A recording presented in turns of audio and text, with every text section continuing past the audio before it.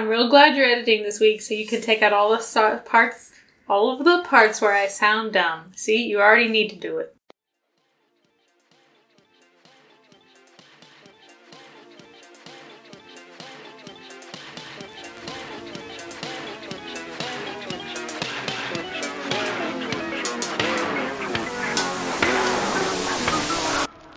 Zero credits.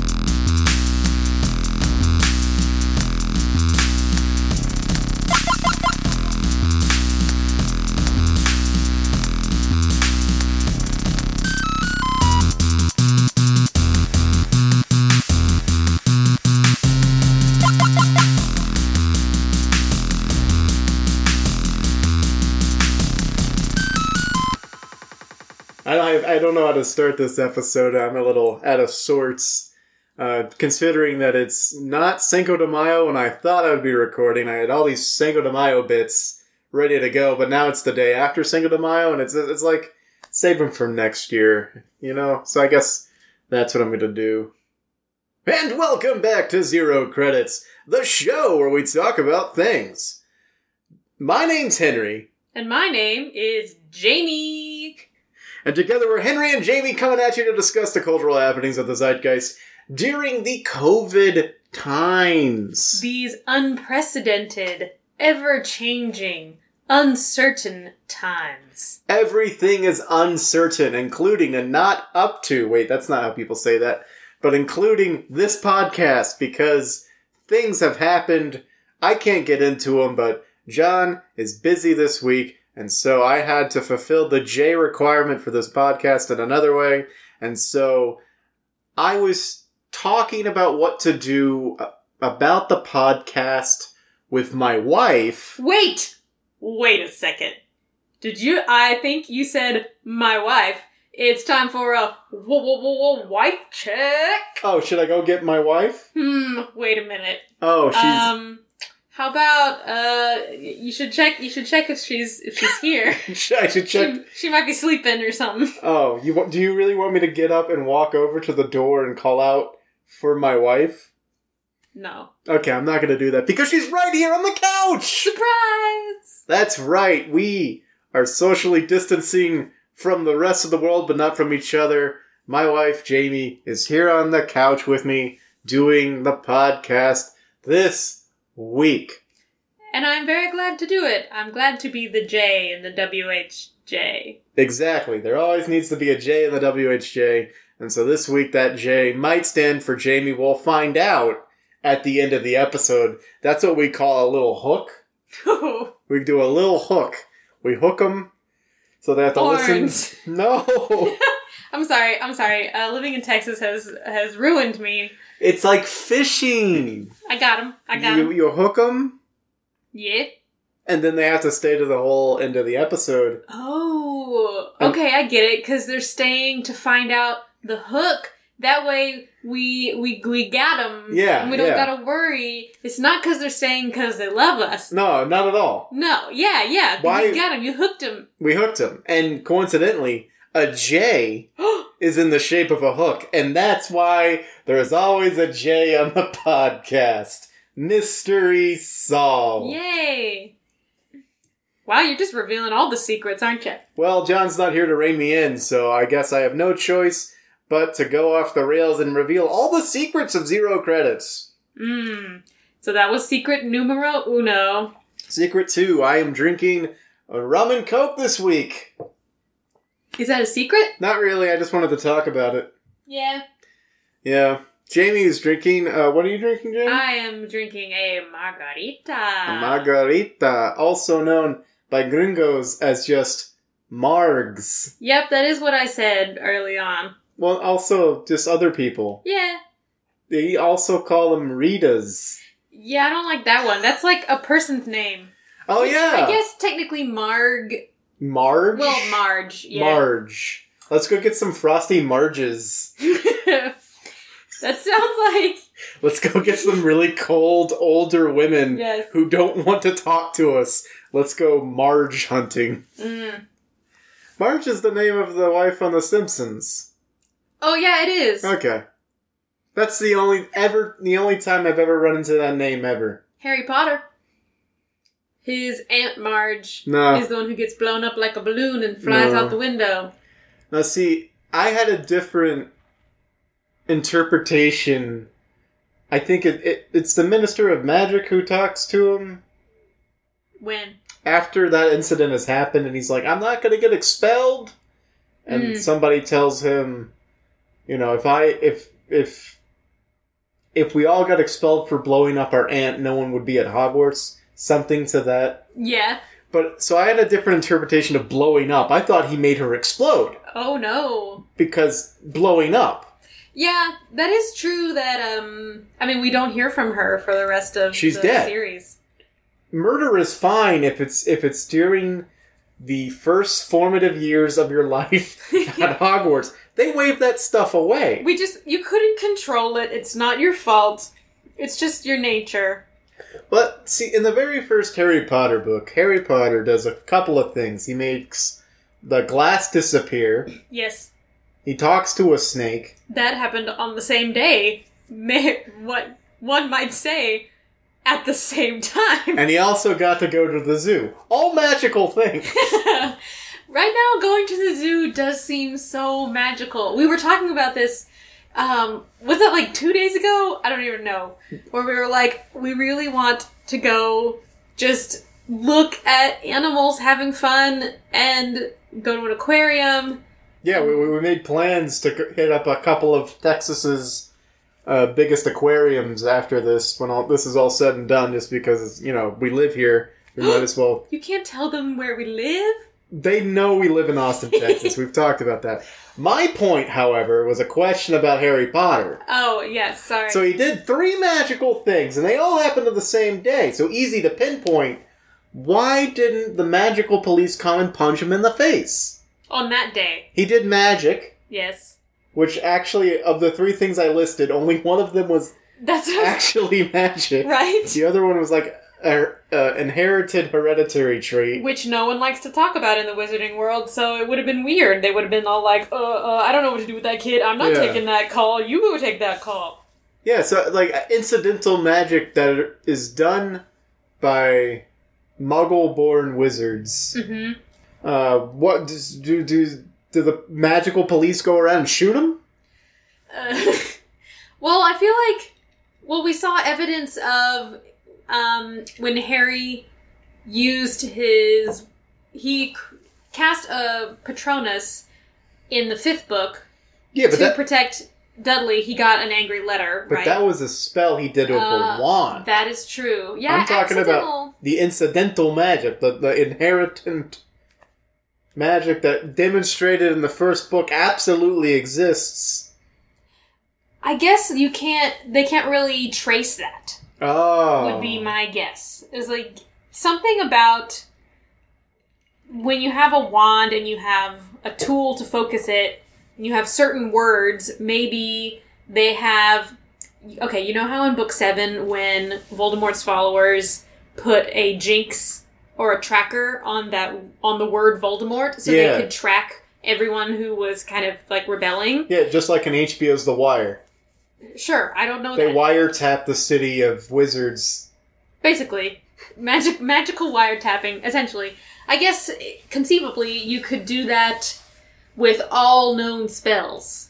But incidental magic doesn't take no spell. Exactly, so they wouldn't know. So they are alerted when an actual spell is used, but if it's incidental or unspoken magic...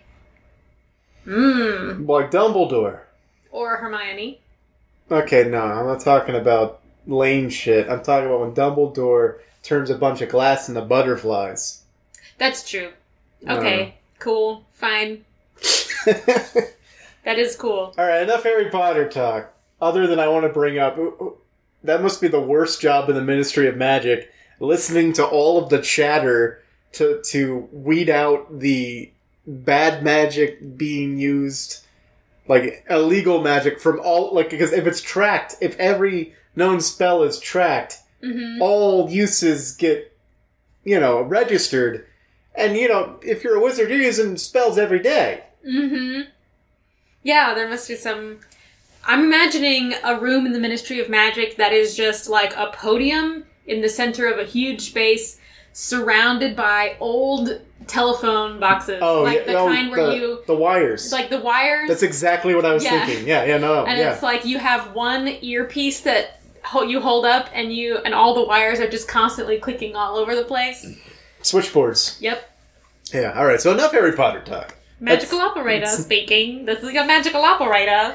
It Sounds like you've used a spell when you couldn't be using a spell, see? I feel like that young wizards could use that. They could use that guidance from the ministry specifically, especially for, like, there should be an outreach program for muggle-born wizards. But that's the secret! This is the whole conspiracy. Someone who established this doesn't like Muggleborns. So, Muggle-born wizards don't get the support that they need to know that your incidental magic is magic because you're a wizard. It's not weird. Versus, if your parents are a wizard, they can recognize immediately that what you're doing is magic and you're not a freak. And it shouldn't be something that you get scared of. So, that's the whole conspiracy. The Ministry is a bunch of pure-blood enthusiast conspiracists. No. Is that why Cornelius Fudge is a jerk? It very well could be. His name is ridiculous. It is. All right. There's so much evidence in the first Enough Harry Potter talk. Fine. That is not why we called you. That's not why I asked you to be on the podcast today. Well, we uncovered a conspiracy. It's fine. I'm You'll sure. just never know. I'm sure J.K. Rowling is she's already sitting at her keyboard, primed and ready to type out exactly why Cornelius Fudge was a jerk, and it has nothing to do with anything that we talked about. It has everything to do with some weird, too much information secret that he had. Yep. That we don't need to know about. Yep. Sounds accurate. Alright, so earlier today we got together, Jamie and I, and we made a little list about what we wanted to talk about today. I've tentatively titled it Quarantine TV Time. And I think that's great because that's really the gist of what we've been doing in this quarantine. Gosh, it's been a month and almost 2 months. No. It's been almost 2 months. It'll be 2 months for me next week. Yep. That's a lot of TV, folks. So yeah, we're just going to kind of cover what we've been doing during the quarantine, and for a lot of that it's been watching TV. But also there's news here. Oh, see. There's some news coming up. I don't know if we want to go down this list in order. We might as well. Well, Monday was May the 4th be with you day, the May 4th Star Wars holiday that rolls around every year for some reason. Yep. I guess people like Star Wars, I don't know. But it was announced that Taika Waititi, famed writer, director, and actor of the silver screen, is going to be co-writing and 100% directing a Star Wars film. Which is it's very interesting. I personally really like Taika Waititi's films, judging off of the two most recent ones I have seen, which have been Thor Ragnarok and Jojo Rabbit. Highly enjoyed both of those. Also, we recently watched it. We were very tired. We decided we didn't think either of us had seen that, classic Ryan Reynolds superhero film. 2010, 2011, something like that. I don't care. Green Lantern, folks. Green Lantern. That classic. It was about 3/4 of the way through the movie when I realized I actually had seen it before, but I had just blocked it out. So, what you may not know is Taika Waititi shows up in that film. Yeah, he's in that film just as like a little nerdy guy with a completely normal sounding voice. Doesn't really stand out at all, and you have to wonder, he'd already directed films at that point. Like, he had already directed What We Do in the Shadows? No, I don't know. That's not him. Sorry, that's Flight of the Conchords. Yeah, but I thought Taika Waititi was in that. Maybe. Someone was literally talking about this the other day. Not me. And I'm the only person you talk to. You can look it up. We'll allow it because you're a guest. I'm looking it up. He either directed it, but I thought it was Flight of the Conchords. I mean, Jermaine Clement is definitely in it. I know he's doing the television show. Anyway. He had already done Hunt for the Wilder People by then. He's in it, and he co-directed it with Jermaine Clement. Alright. So half of Flight of the Conchords, you were... I was half right. correct. On both counts, which means fully correct. So yeah, I mean, he'd already had films out. Maybe they were more niche. Maybe they were more indie. Mm-hmm. But, like, I wouldn't think... His career has taken a wild ride with, like, really cult classic indie films that are really beloved by the people who see it. Mm-hmm. Then Green Lantern. Yeah. And then all of a sudden Thor Ragnarok, Jojo Rabbit, like out of nowhere, exploding onto the scene with these really heartfelt, really good movies that sort of bend the genre that they're in. Yeah. And now he's got a Star Wars. He directed an episode of The Mandalorian. Oh, that's right. The last episode of The Mandalorian. He directed that one. I liked that one. A lot of people say that was the best episode. I think they were all equally good, but that's just me. Yeah, I liked them all. But, man, what a great way... I mean, The Mandalorian seems like it was a auditioning ground, almost. For, like, okay, if you can handle an hour-long episode, well, I guess 40-minute episode in this kind of episodic story, see what you do with it. Maybe you could get your own standalone Star Wars movie. Quite possibly the first of its kind, not attached to any larger saga. This is true. And this is interesting from the perspective of the deciders at Disney, who after Han Solo said, we're going to be pulling back on Star Wars films, and then after The Rise of Skywalker said, the Star Wars films are done, pretty much. We're completely pulling out. We're going to focus on episodic things on our streaming service and, not much else. And now all of a sudden they're saying, okay, Taika Waititi, you can direct and co-write a film all your own. What are you going to do? It doesn't matter, because you can bet we're going to be there on set every day saying, that's not Star Wars. Yeah. Make it a girl Star Wars. I'm sorry. That one's not gonna appeal to the overly male fan base. We only make toys for boys, therefore we need a girl Star Wars. We need a girl. That's not canonical. Okay, I've been on set for about a week now, and I've listened to your actors, and it sounds like none of their last names is Skywalker. What's with that? Star Wars is about the Skywalker.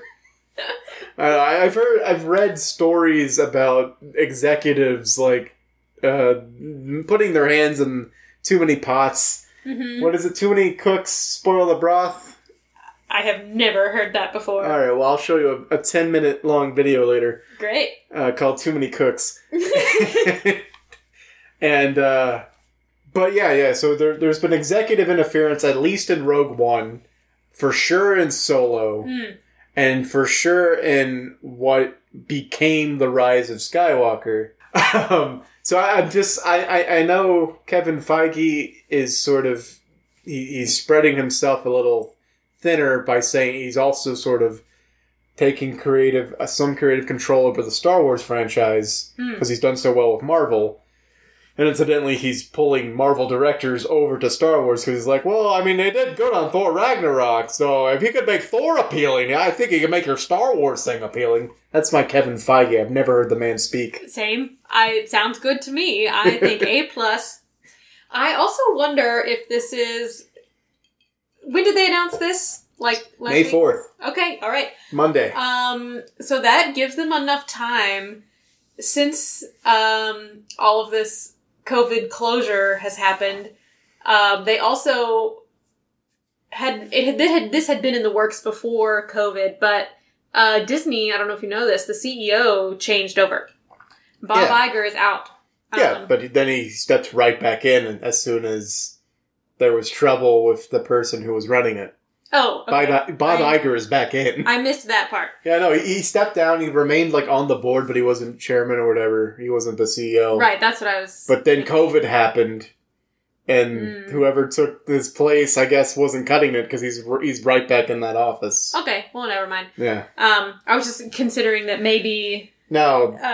Well, they're losing a ton of revenue. $1 billion. Yeah, it's crazy. Yeah, across all of their parks, they've lost, as of today, $1 billion. Mm-hmm. So if they're thinking of ways they could recoup some of that, I mean, box office draws are nothing to sneeze at, and the big Marvel draws are either delayed or people aren't as hyped about them because all their favorites have had their big culmination in Endgame. As John and I have said, Marvel is over. Right. They had their last movie. It was called Endgame. It was great, one of the biggest moments in cinematic history. And so now it's over. There's no need to do more. So I guess Star Wars, which was supposed to have its big cinematic moment, but then it was dumb. Had a dumb last movie. They're like, maybe we can do this again. Can we get a do-over? I say this, I truly enjoyed The Rise of Skywalker. When I was in that theater, I really, really loved it, and I had a great time. Had a blast.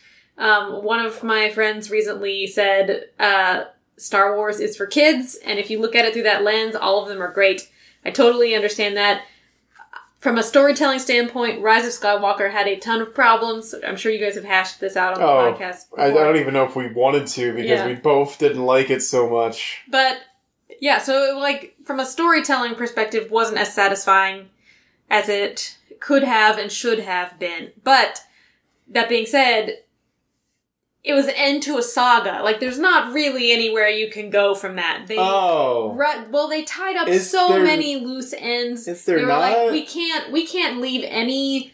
I'm J.J. Abrams. I leave no knot untied. Oh. And so he took every single string and either cut it off or looped it back in upon itself. What the hell is Maz? That's what this movie is gonna be about. Yeah. Someone tell me what a Maz is. It's a very interesting premise because, obviously the news was just announced. We don't know anything about it.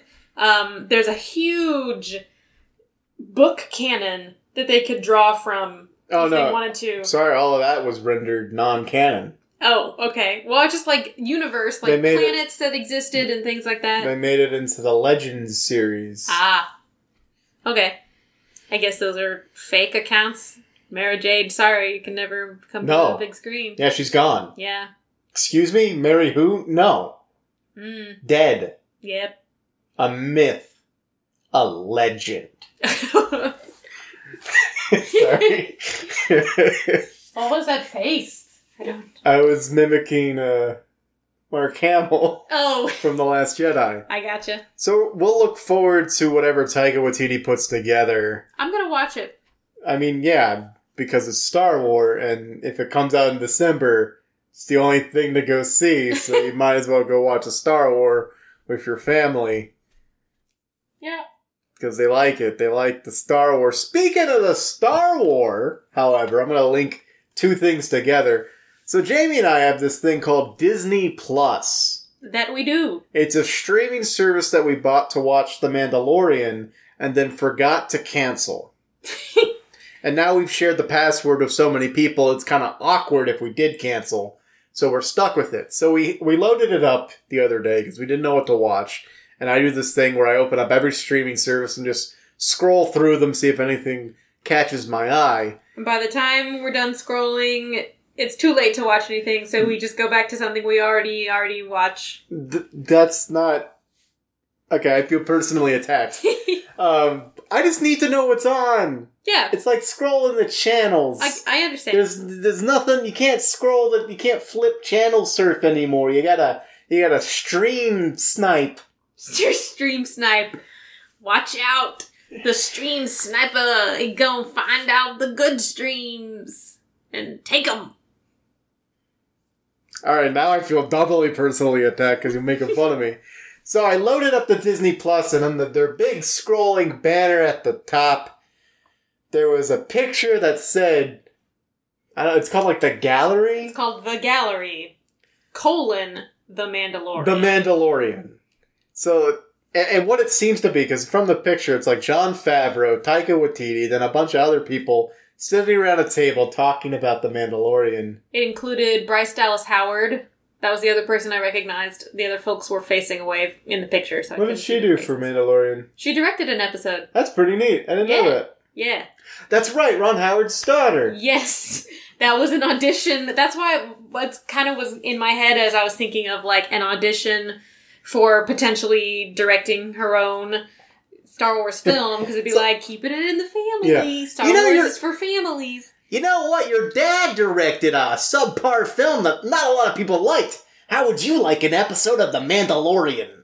Yeah. Anyway, so it seems, when big shows air, and as they are airing, especially on the American Movie Channel network, there are these talkie shows. It's like, so The Walking Dead will play, and then right after The Walking Dead, there's The Talking Dead, the show where they talk about The Walking Dead. And then while Breaking Bad was on, the Breaking Bad would show, and then right after there was Talking Bad, and they would talk about Breaking Bad. Man, that title's not as good. That one's not as good as The Talking Dead. Talking Bad just doesn't sound as good. I'm pretty sure The Talking Dead came first, and then whoever came up with people really like our Talking Dead show. Breaking Bad's also really big, and it also ends in ing. There's a word in it that it's an ing. And I don't want to think too hard, so Talking Bad, here we go. Yep.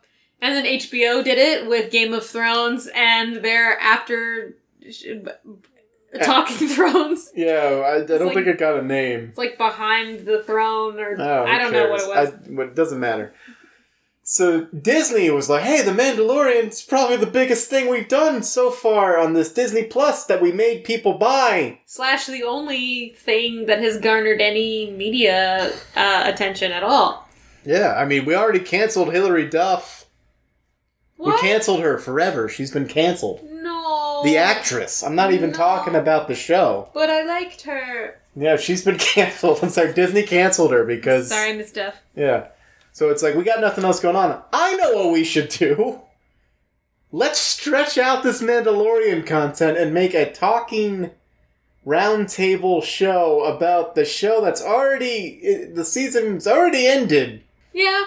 I wonder if they're going to release one episode at a time, or if it's just one, like a commentary, like filming the commentary for it, but it's all at once.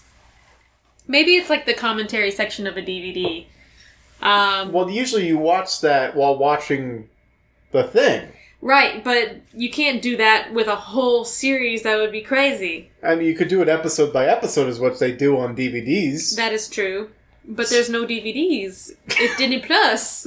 Yeah. They're not going to put it on a DVD because they want you to buy their streaming service to stream it. Well, that's not what I'm saying. I get it. It's a roundtable. It's not a commentary. Okay, yes. I understand what the difference is between those. I understand. I have something to say. If you're done making your point about that, it's related. I don't know if I'm done making my point. I think it's dumb. I was just going to say that the title of it, The Gallery, The Mandalorian, means to me that they might be planning to do this for other series in the future. Oh no, you think it's going to be The Gallery, High School Musical, the musical? Yes, I actually do. Gallery, The World According to Jeff Goldblum. Yeah. These are the other titles that are on Disney Plus. Yes. Gallery, the final season of the Clone Wars, the TV show? Was it on actual TV, or was it only on Disney Plus? Well, it was back and forth. The first couple of seasons were only on TV, but the final season was on Disney Plus. Very interesting. I don't know. I feel like they're going to try to make it happen for other series. I'm just concerned because we bought Disney Plus because there was this promise of content. Yeah. And then The Mandalorian came out and the content was great. and then The Mandalorian ended, and we haven't revisited the site to watch something since. This is true. And now they're stretching out that good content by talking about it in a format that I will never watch because I feel like that's dumb. Sorry. Go to a podcast. If you want to talk about the work you've done, it should be a podcast, not a roundtable discussion that's filmed. That's boring. Give me audio-only content. I do not need the visual stimulus of seeing the people sitting around the table talking. It's a waste of camera. There's only waste of my eyeballs. My eyes can only take so much. There's only in this world. So much of the film on the reels. I don't know what it's made of, but we're gonna run out. So stop wasting the film and just put it on a digital recording device. That's not a camera. That's not a camera. Yeah, okay. Audio only. Put the lens. The hat. Put the cap on the camera. The lens cap? The lens cap. It's a hat on the camera. And just let that microphone pick up the table.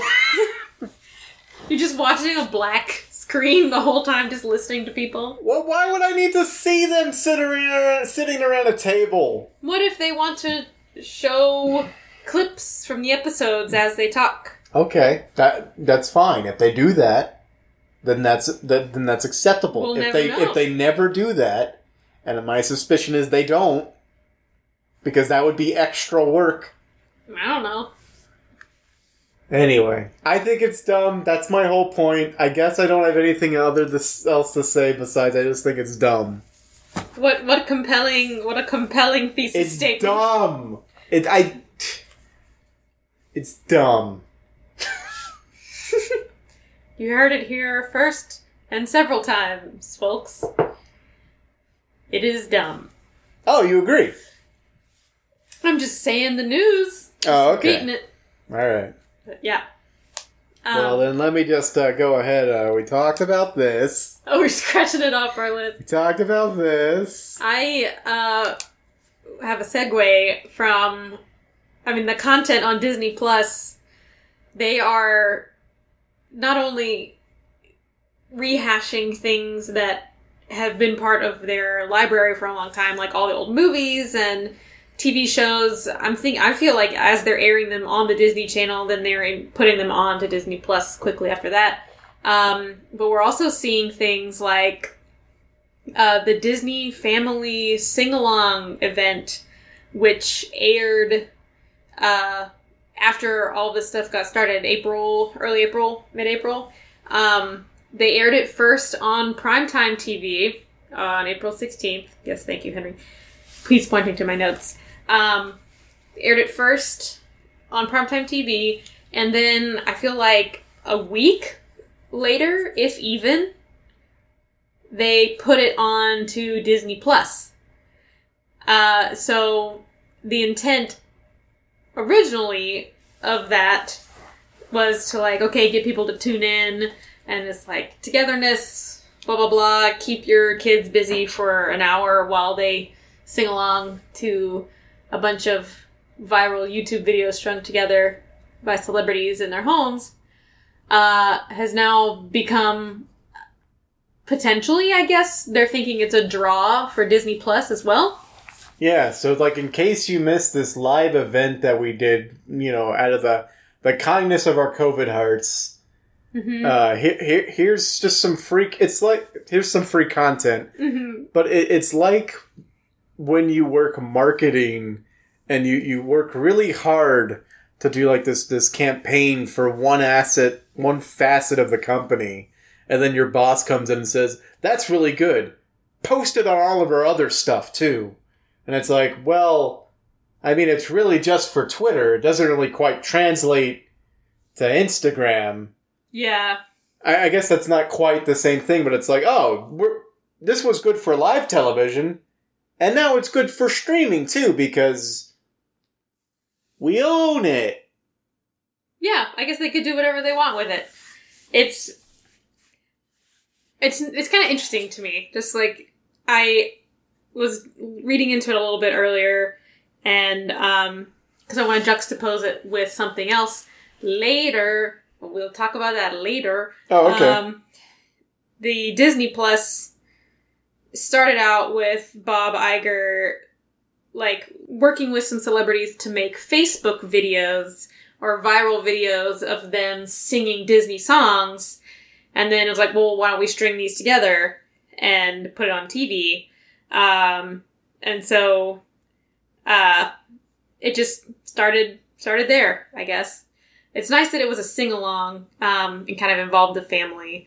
You can see, like, all the celebrities who were involved in it were really excited to do that, and some of them got really creative. So let me get this straight. What?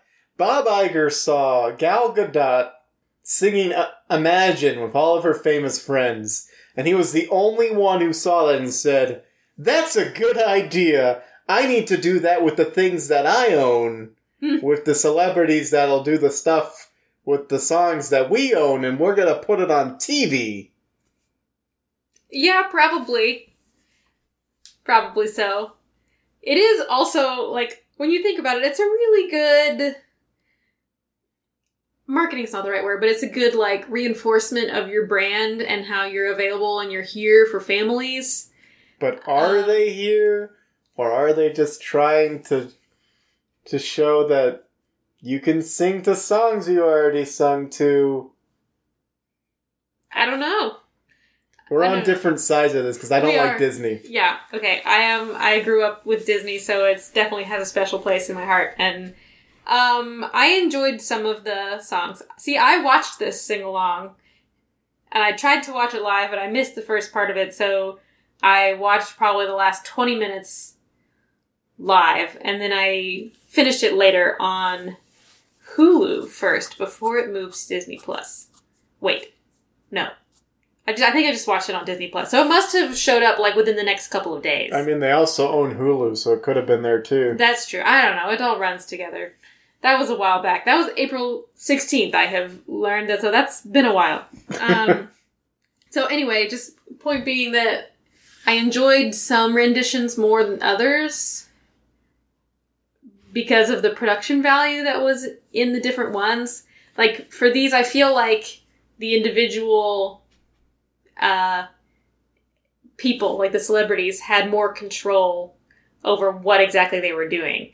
I don't know who got in touch with who first, or, I mean, they had all sorts of random celebrities, and, like, people just sent things in. So, like, Beyonce sang a song, I think it was When You Wish Upon a Star, but she was, like, she just filmed herself with a front-facing camera in Snapchat filter, versus Derek Huff and his fiancée, Derek Huff being one of the very famous pro dancers from Dancing with the Stars, and his fiancée who lived together, and they also brought in his sister, Julianne Hough, from a different location, did this huge, crazy dance number to a pre-recorded version of them singing Be Our Guest. So, like, that one, production value was crazy high, and you could tell they did a lot of self-editing and cutting that together, a lot of playing, they had costumes, all this sorts of stuff. And that kind of was the two extreme ends. Some celebrities filmed, like, on their sofas with, like, nice lighting around them. A couple, you could tell, had put together, they had pulled certain things out of their closet to be kind of in costume. Some of them involved their kids. Different kind of ways. So it was interesting. It's weird to turn on primetime TV and just watch a bunch of YouTube videos back to back to back, which is kind of what it was. All I could think of was, imagine that it's not coordinated and you happen to also record yourself singing Be Our Guest, and you submit it. You're also a celebrity. Yeah. And you submit it, and then, like, you sit down all excited, and you find out that, well, Beyonce also chose to sing, not Be Our Guest, but Wish Upon a Star. Uh-huh. And so that, of course, they're gonna go with Beyonce. And you're just like, oh no. Oh no, I got cut. And then you're watching it, and the worst thing is like, don't cut to me, like don't do a weird mishmash of Beyonce and me. Don't do it. Don't put us side by side. Oh man, that would be bad. Yeah, I don't know. So I mean, people are adapting to being out of their element. Obviously, the dancers had more of the things they need, like at home, to make their stuff stand out. Beyonce, surrounded by her millions of dollars, only has a cell phone with a Snapchat filter readily available. Like, Yeah. She could probably get on the horn, the Beyonce network. I don't know a fancy way to say that, but she probably could have gotten something together. Mm-hmm. But, it's like, I'm just doing this to do this. I'm just gonna be on my phone. Yeah, I think she filmed hers in all of 5 minutes and sent in her first take. Because she's Beyonce. She can just send in whatever, and people love it. Yeah. Yeah, I don't know. I guess just my biggest takeaway from that is it is a very interesting adaptation. Like, you see people reaching out from all these different platforms and, trying to get in touch with people and oh, I'm bored, I want to do something fun, or also I want to do something for people that will make them happy. And I don't know how that all necessarily came together, but I think it brought a lot of joy to families, and it was interesting and weird to see people's different interpretations of that.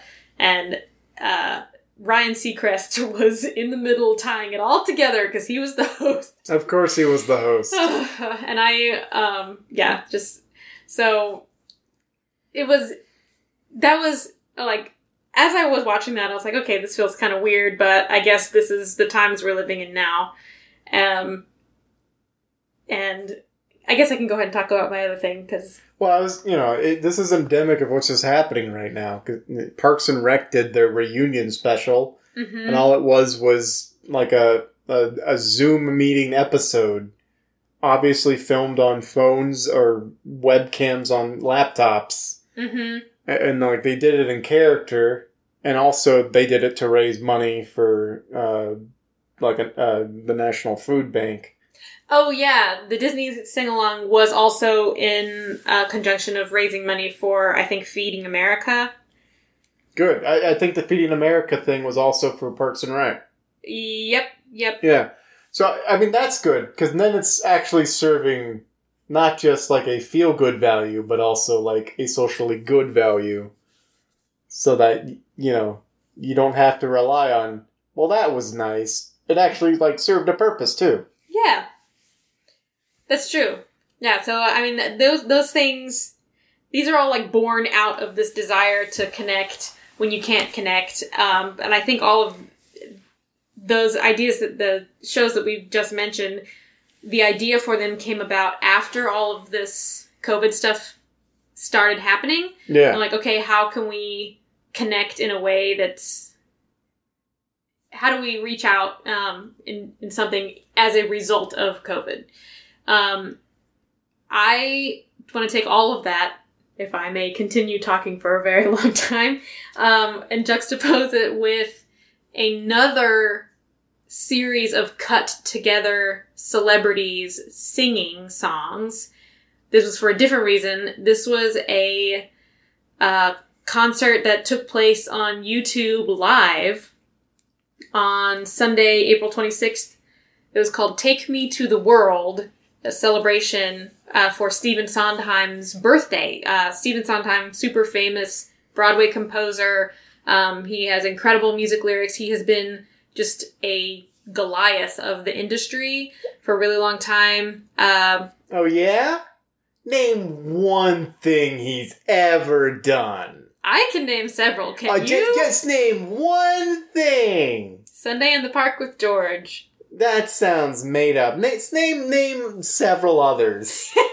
I'm just being silly. So Stephen Sondheim turned 90, and as in years past, they had a huge concert planned where they would go through all of his music and just put a showcase and feature a lot of famous Broadway performers. In years past, this has been, because they did it for his 80th birthday, for his 70th birthday. They had big celebrations. They would include a huge symphony orchestra on stage, people coming on in beautiful outfits. It was like a whole big night, like stage performances, as you do in the theater on a stage. But obviously they couldn't make it happen like that this time. So their idea that had already been in the works had to get adapted. And so they had the idea, like, well, maybe instead of a concert, we can just do a bunch of individual videos and we'll just reach out to people if they're interested, and just, like, put them out piecemeal. And then as they started getting more and more folks involved, they're like, okay, well, maybe we can string this together and make a concert out of it. And it turned out to be over 2 hours long, with all these incredible moments from really awesome performers who are either just starting out in their careers. They've been in 3 shows or 20 shows, like some really iconic Broadway stars, like Mandy Patinkin sang something from Sunday in the Park with George, standing in a park on a Sunday. Wait. Like, a cappella, like, really how did you incredible. know it was a Sunday?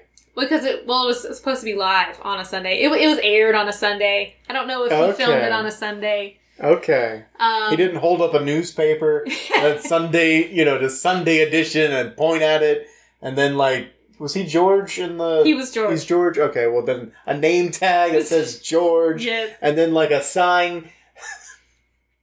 Well, I don't know why there would be a sign in the park that just says park. And, like, he has 3 hands. He's pointed at all 3. That's a lot of hands. And then he just goes right into the song. The titular song, "It's Sunday, I'm in a park, my name's George." Yes. Very close to the actual song title. Oh, I am? It's Sunday, I'm George in a park. Very good, very good. We don't sing any copyrighted stuff. No, I won't. But yeah, so it turned into this huge concert, and I did read into a little bit about how that one came together. All of the Broadway stars brought to the table, this is the song I want to sing. So it wasn't, like, picked by some overarching producer.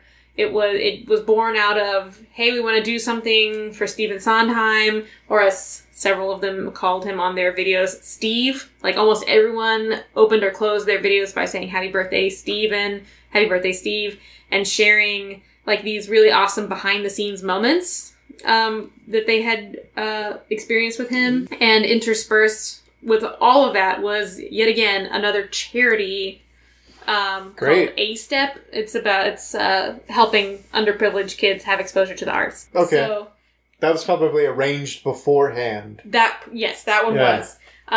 But yeah, it was just fascinating to see, like, reading the story of how that came together. The guy who ended up hosting it, his collaboration back and forth with the performers. They told him which song they wanted to sing. He arranged someone to pre-record a professional piano track and then sent it back to them. They recorded it, brought it back to him. It was all edited together. They had really nice, like, a cohesive graphic all the way through. Who was the host? Oh, I don't know his name. Like, Raul Esparza or something like that. He's not a name that I personally know. But, so he's not just a host type. He's not a host type. He was someone who had a really strong connection with Sondheim himself. He's on the younger side, so he could handle the technology. They were also trying to do this actually live. Yeah, which is insane. It is insane. And they ended up having technical problems, and they delayed it by an hour to set it up. They were doing, like, a host introduction and a piano piece by Stephen Schwartz, another super prominent composer. That was going to be live, and then they were going to play a stretch of the pre-recorded celebrity footage, and then another little, like, guest spot live, and then another stretch of footage kind of interspersed. They had technical problems, and so it was like, of course, it's opening night of a Broadway show. It's going to be late. So, yeah, of course. But then they had this really incredible, the show must go on mentality. All of the host people who were supposed to do their stuff live recorded themselves very quickly, sent it in, an editor who was like furiously working right there, cut it all together and pressed play. And it was just wild to see that come together. They got the guys who do the slow motion replays in football games, who are just, they're really quick. Yeah, it's just go fast, gotta go fast. It's like, well, we got nothing else to do. Normally, I'm doing 5 football games a day, but right now nothing's going on. I guess I'll do your Mandy Patinkin thing. Steven Sondheim. Whatever. Whatever, it doesn't matter. Doesn't matter. Yeah. But it's just really, it was neat to see the host of that reading an interview. He talked about when he was having those technical problems, he was getting all sorts of texts from the celebrities who had submitted videos saying, hey, your mic's not on, or I think something's wrong with the feed, and stuff like that. And it kind of brought everyone together, and it made it feel like a big ensemble. And it really just, to me, spoke to like the interconnected nature of the Broadway community, because no show happens without the support of tons of people all together, and just like every show that you do is really like a camaraderie. Can camaraderie be a adjective? Camaradic? I don't know. Just the nature of being together and that the show must go on mentality kind of struck me as very fun. I also really liked that they did an overture featuring only musicians, like people you would normally never see on a screen. And then at the end credits, they did a huge big song with tons of current Broadway ensemble cast members. So, like, no celebrities. It was just like, hey, we're Broadway and we're here. That one was definitely, it was not for kids. Like, it was put together very intentionally, and it was as much, I think, for the performers themselves to have that, something to put forth and to share that with other fellow performers as anything else. Not to say that the Disney one was not put together intentionally, but I definitely could see where that was kind of a last-minute intent. Like, oh, here's something we can do just to throw on and we'll make a big marketing push for it. Versus this one, like, was very specific. And I don't know. Also, Stephen Sondheim reportedly loved it, which is good. Oh, that's great. I didn't know he was still alive. Yeah, he turned 90. It was his birthday. What? People can have birthdays when they're dead. That's true. I guess it's just like in honor of... It would have been their birthday, but no, he's 90, still kicking. Wow. And so, like, that was the other thing, too, was... Yeah, he was like, don't you guys have any new music? I'm tired of hearing the same 2 songs. Sunday's in the park with George, and then George is in the park on a Sunday. The 2 songs I wrote. I'm Stephen Sondheim. I just want to say... There is some division within the grammar community about the adjective form of camaraderie. Oh, please tell me yes. So it seems that some people use camaraderie. What? Which to me feels more like an adverb. Yeah. But another handful of writers use camaradic. Which is what my instinct was. Yeah, camaradic. But it turns out nobody really knows the adjective form of camaraderie because it's a weird word. Yeah. It's even spelled dumb, which to me means it ain't from no English. True. Anyway, that ends my giant long spiel about sing-alongs. You can tell what I've been doing with my time. Wait, what have you been doing? Watching other people do videos and not participating in any video making things myself. But what video making things would we participate in? Well, I had an opportunity to... What? Well, inquire. What? We got invited by a different church choir to sing our part of a hymn song anthem and submit our video, and that other church would cut it all together. And I was like, oh, that would be kind of cool. But then I listened to the song and it sounded hard. Oh, I mean, I don't blame you. And really long. Not every song can be Sunday in the Park with George, which is like the easiest song in the world. Because it's just, I'm George, it's a Sunday, I'm a park, doop, doop. What's funny about this is Stephen Sondheim's music is notoriously very difficult to sing.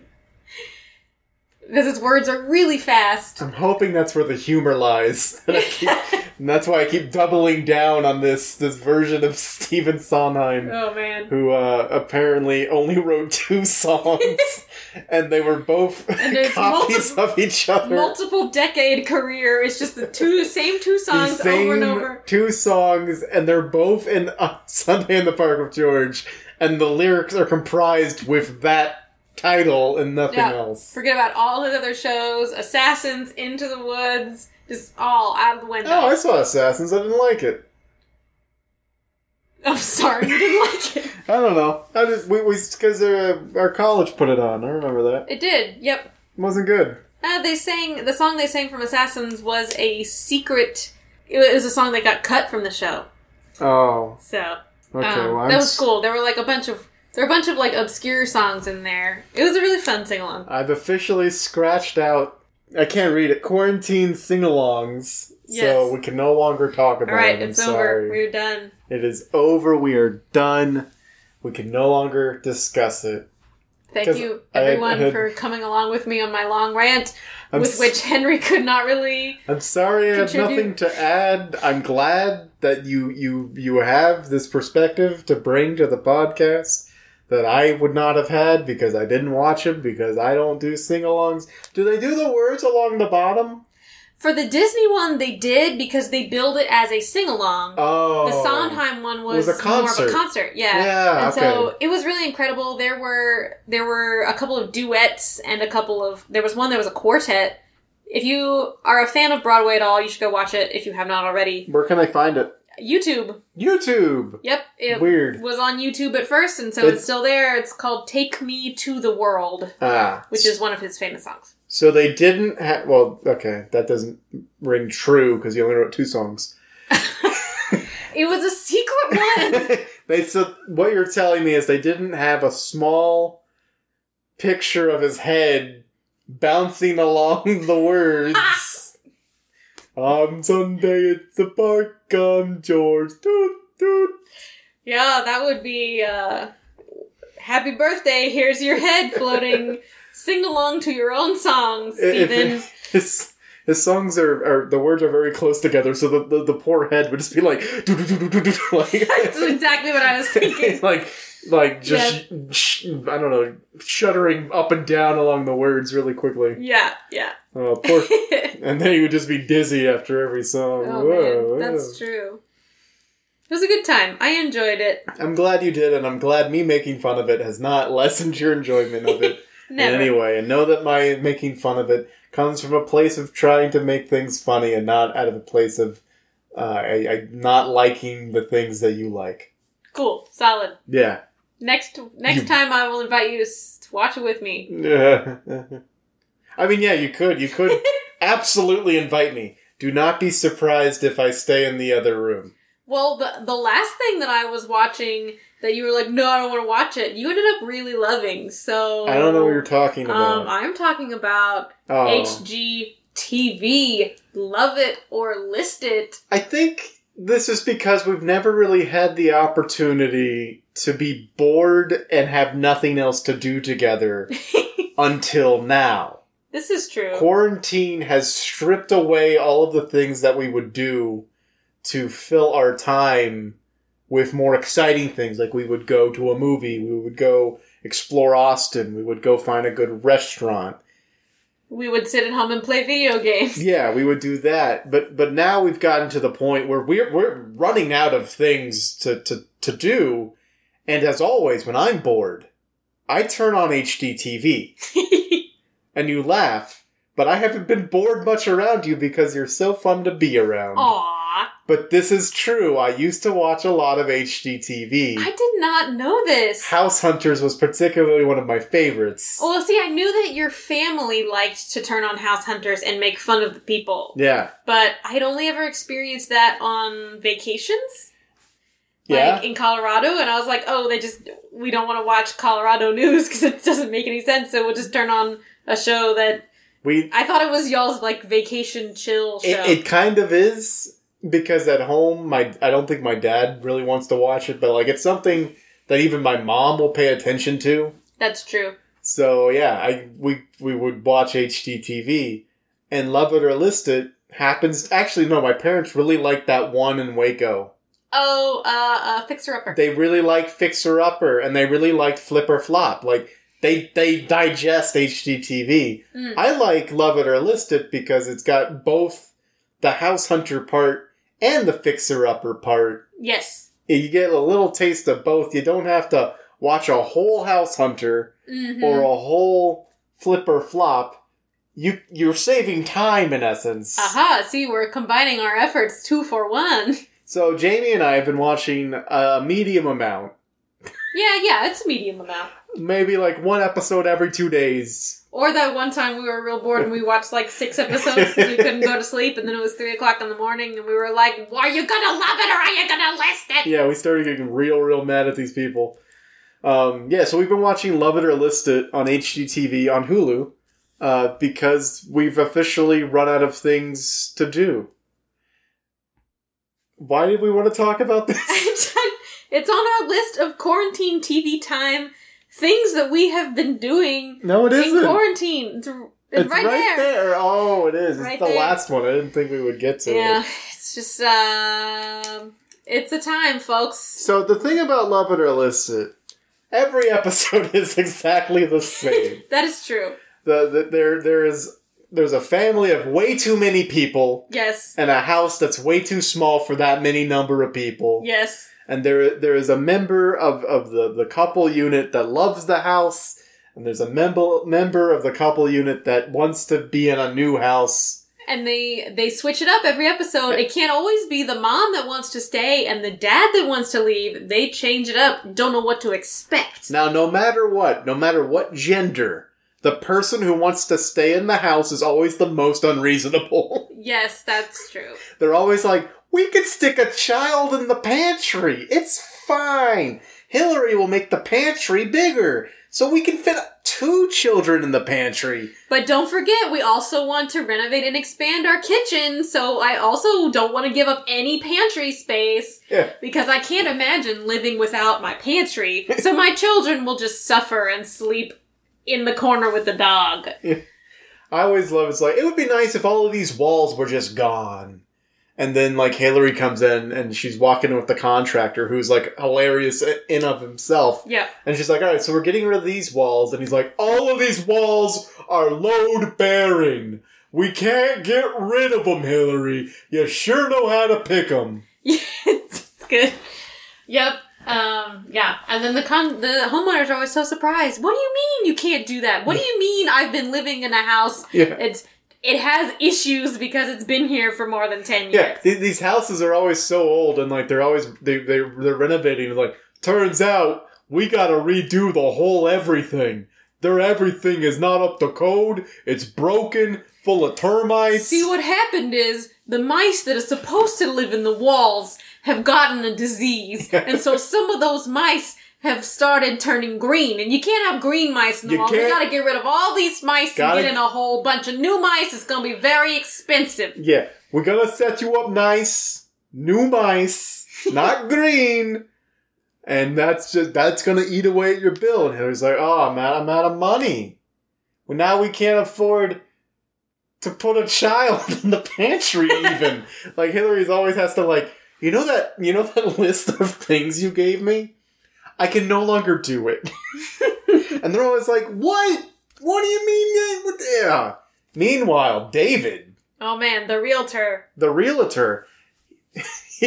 His side of the show goes the same too. He always he shows them the first house. That's terrible. It's a bad house. Yes. Why does he even show it?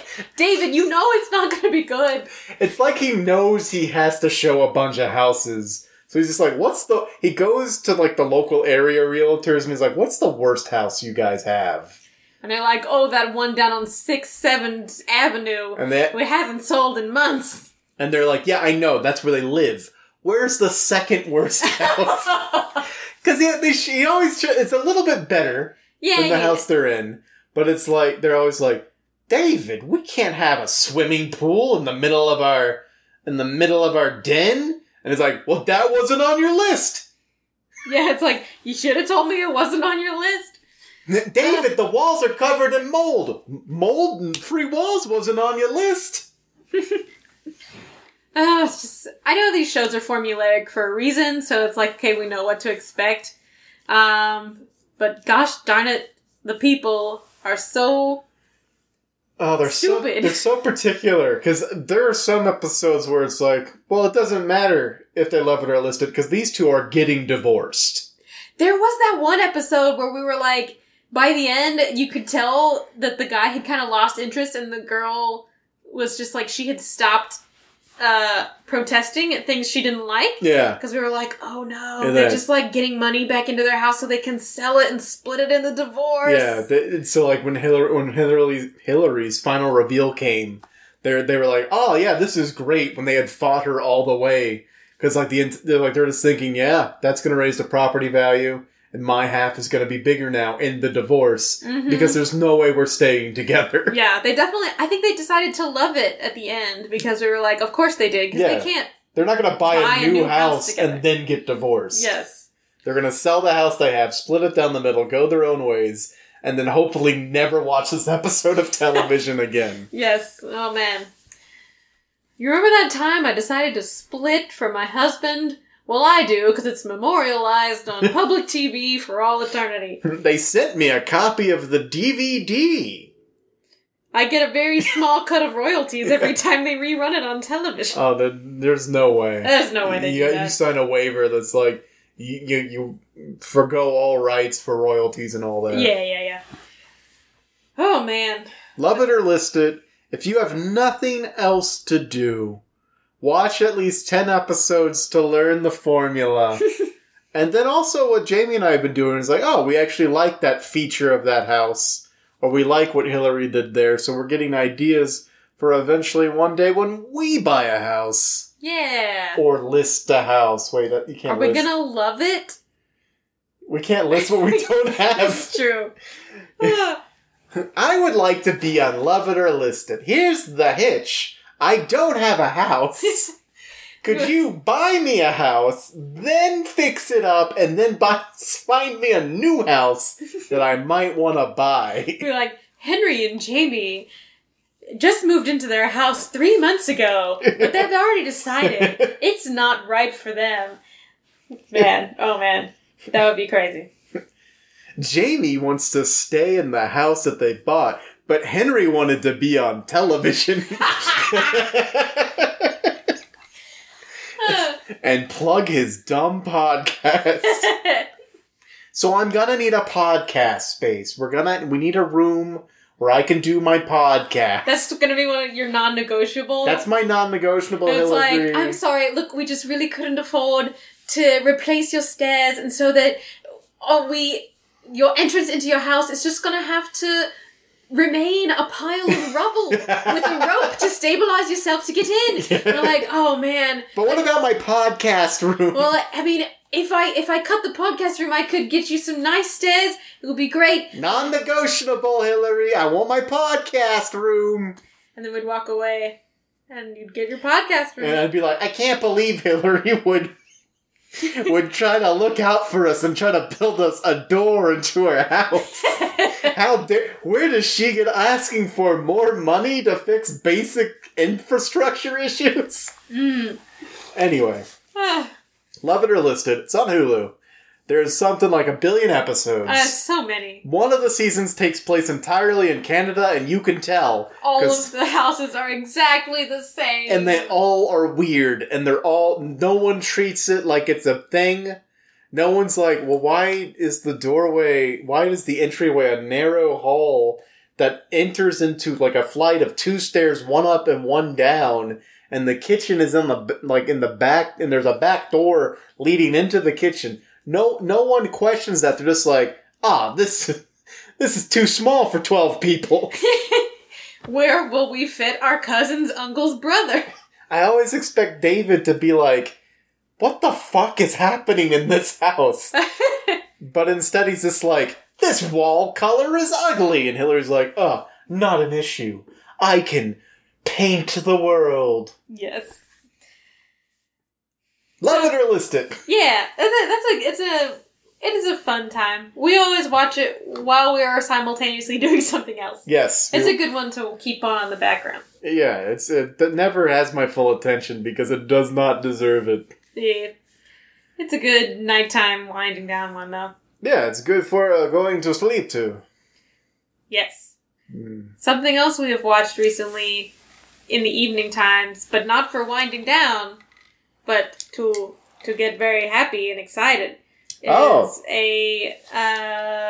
they recently posted, I guess, debuted, a season on Netflix called Middleditch and Schwartz. Yes. It is great. It is an improvised comedy show with two people in it.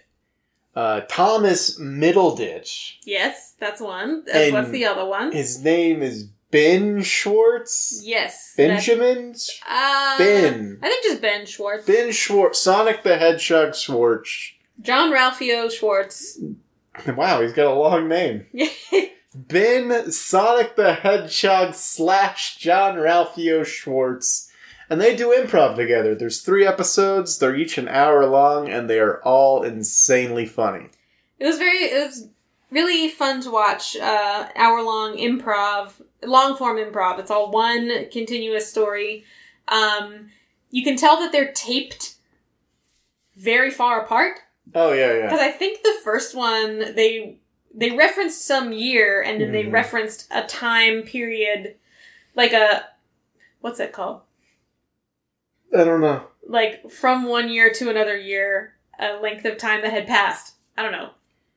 A number of years had passed, whatever. We could tell that it was filmed in 2018. Yeah, it was in the past. Yeah, but their more recent... There's only 3 episodes. Spoiler. One of them had obviously happened more recently than that because they were referencing pop culture things. Just a touch on that had happened since then. So... It was neat. It was interesting to see. Yeah, they obviously do this show a lot, and they apparently they taped 3 of them to put onto Netflix. Mm-hmm. And maybe the first one wasn't even a part of that because they didn't really make mention of it being recorded. But the other 2, they're like, "We're recording," and they even explained what improv was. Yeah, which is like, yeah, the first one. We kind of know, buddy. Because there's also a disclaimer that plays at the beginning of every episode that explains what improv is. Yeah. This show is entirely improvised. It is all made up on the spot with no scripts beforehand. It's like, I think... We get it. You don't know that we know what the word improvised means. I mean, we outside of the context of theater, but just like improvise or jazz. Huh? Or jazz. Jazz? Oh! Jazz music? Jazz is the place where you improvise. Sorry, my brain just bleh. Jazz music, which is like the only genre known for improvisation. Yes. Though it happens in all genres. It can happen in all genres. No, I'm sorry. As a person who doesn't know anything about music, and therefore would not actually know, jazz is the only genre. So we have a particular background with improv comedy because we met doing improv comedy in college. Yes. And that's where our relationship grew. And so it was really nice to see improv done well and long form improv done well on like this huge main stage full of people. You know, the celebrity draw. Yeah. Because Thomas Middleditch and Ben Schwartz are pretty big names right now. Yes. Thomas Middleditch was in a Godzilla movie. That's right, I keep forgetting that. He's in a Godzilla. And Ben Schwartz, I don't know if you know this, is Sonic the Hedgehog. What? So, like, they're big names right now. So, like, and you know, they've been around. They've been in the scenes. Yeah. So, big draw there. But also, the improv they do is really loose, really fun to watch from an improviser standpoint.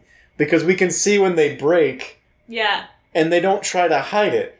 That, to me, was really refreshing. It's like, okay, they're not trying to take themselves super seriously. They are trying to put together something that makes sense. But really, they're just there to have a good time. And they're here to have fun with each other and to have fun with the audience. Yeah. And that made me really happy. I found myself rooting for them as it went on, and I was like, yeah, that was a good job. I saw what you did there, and I just really had a fun time. It really brought me back to sitting off stage watching my friends do improv scenes, and it didn't matter if it was perfect as long as it was funny, and these long rambling in jokes that kept working their way back in, because the shows we would do were over the course of 2 hours. Oh, yeah. But it was short form, but because the show was 2 hours long, you might, in your later games, your later scenes, draw on jokes that had been laid down early on. So you kind of have that rapport with the audience, like the audience is in on the joke, and similarly to the show, if you broke, it didn't matter. It was funny. Because, like, it helped the audience was like, oh yeah, see, they're just like me. I don't know. I just like... Yeah. It's like a connective thing. It definitely highlighted what improv is supposed to be about, which is entertainment, having fun, and, like, basically having an in-joke with the audience. Yes.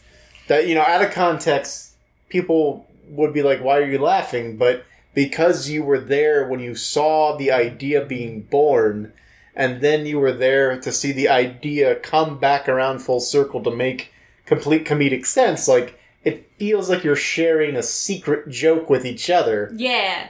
And that's the great part about improv.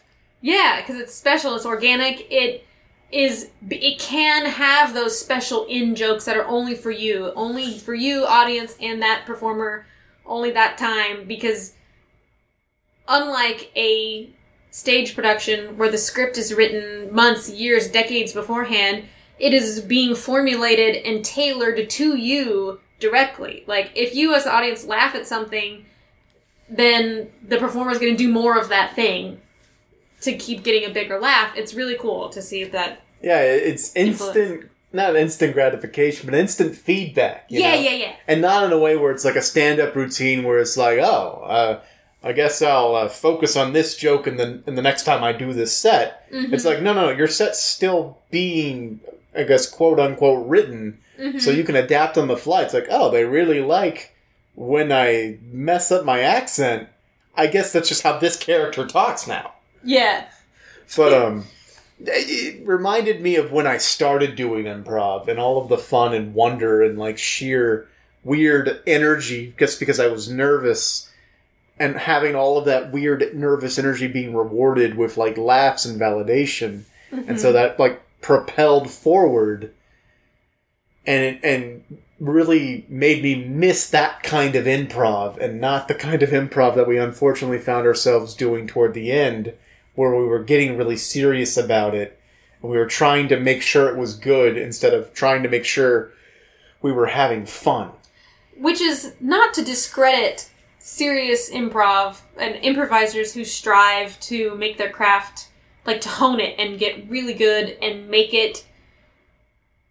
take it to a level that it could have been a fully crafted play, like just a script laid out in it, and you don't really see the evidence of it being made up. That is really difficult. That is an incredible art. And I'm not discrediting that at all, because that is unique and enjoyable in its own way as well. But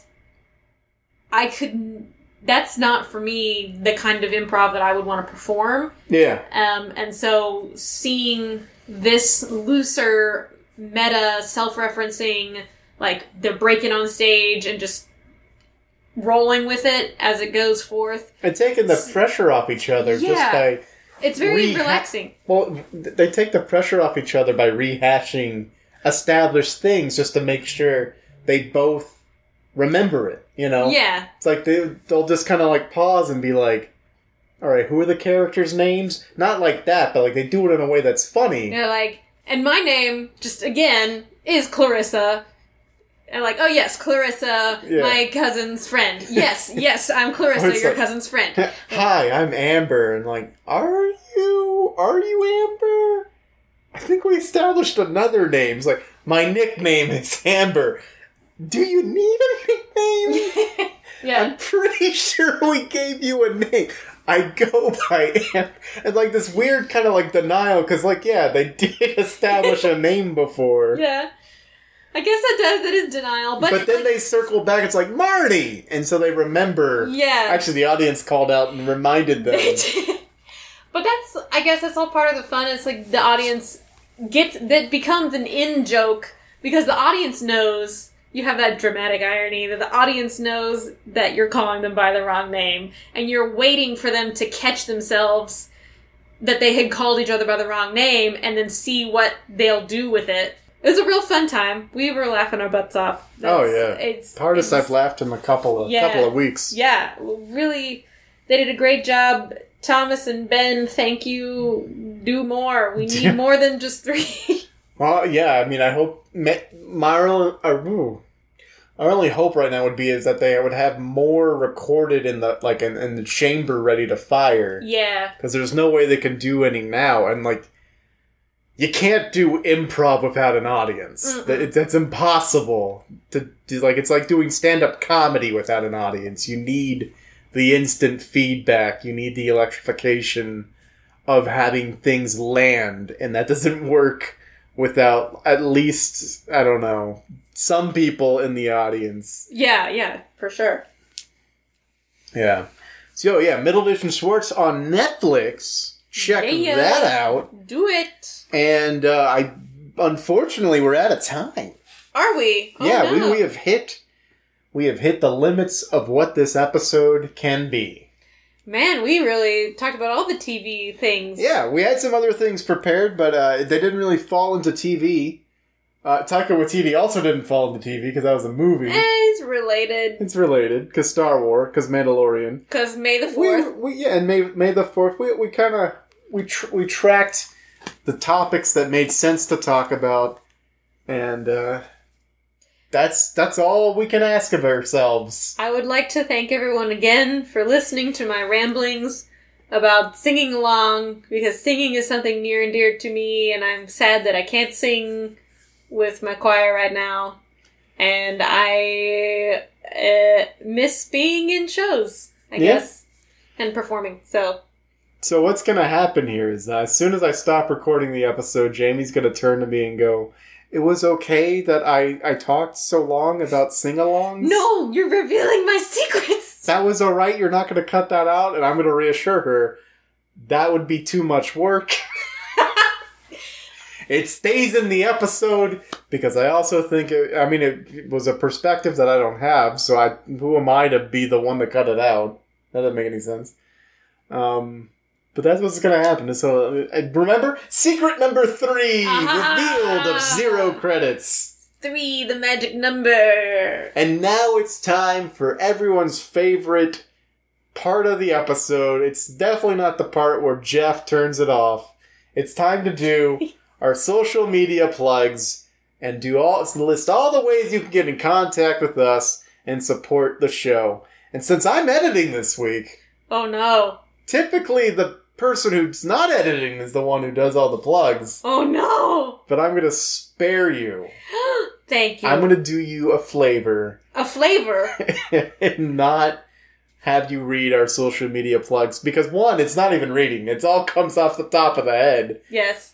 And 2, there's a lot to remember. And also, including one of those is a new website and email address that I don't think I remember. And if you don't remember our email address either, you can ask us to send it to you on Twitter at ZCPCWHJ on Twitter.com.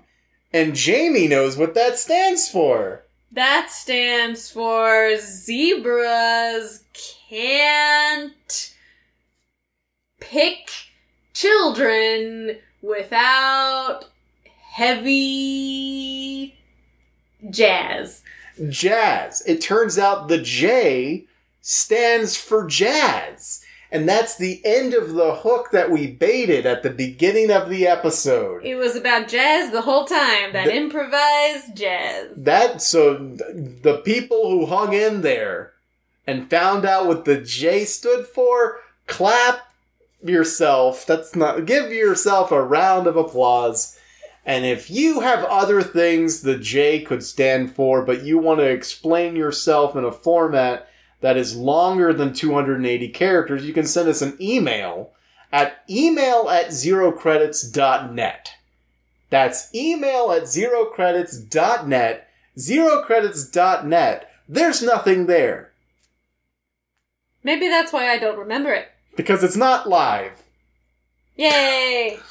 But maybe by the time this all blows over, and this is the part where John would say might in 1C in a high-pitched voice, so could you say might in 1C? Mightn't 1C. It mightn't 1C. Oh man, it's like he's not even missing. Or just away on business. Kidnapped by pirates. Shh, don't tell them. Well, whoopsies. We are on Spotify, and you can find us by searching Zero Credit, open parenthesis, S close parenthesis, on the podcast section of Spotify, and that's where most of our listeners come from. So thank you to the fams who are listening on Spotify. We're also on Apple Podcasts, and you can find us by searching Zero Credits. Any other way, you'll find us on Apple Podcasts. And if you could leave us one of them star ratings and one of them reviews on the Apple Podcast, that would be great, because that's the second best way to support the podcast. And the first best way to support the Zero Credits family is by word of the mouth. So by wearing your cloth mask and staying 6 feet away, tell people about our podcast, or just send people a tweet, or just tweet about us, or put us on Facebook. Do whatever you want. Tell people about the podcast, and we'll tell the podcast about you. All about your secrets. We know them. We know your secrets. Zero Credits secret number 4. We know your secrets.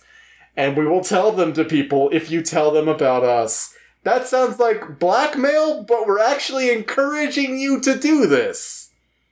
What's the opposite of blackmail? White... I don't know what's the opposite of male. White female.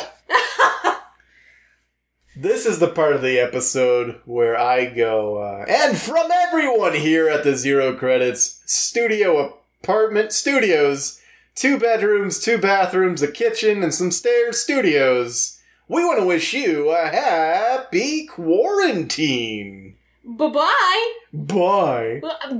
Bye. Goodbye. Are you making fun of the way we say bye? No. Bye. Bye. No, bye. Oh. Okay, I go through this with John. Every week, I get the last word. It's in my contract. I get the last word. So I'm going to say goodbye. Okay. Bye.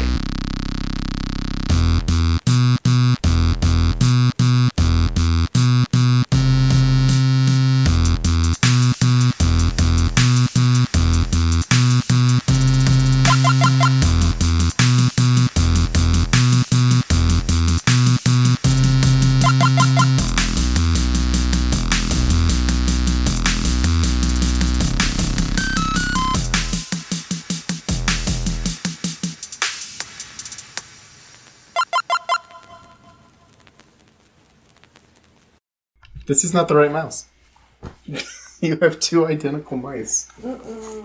It's not like I get confused by them on a daily basis at all.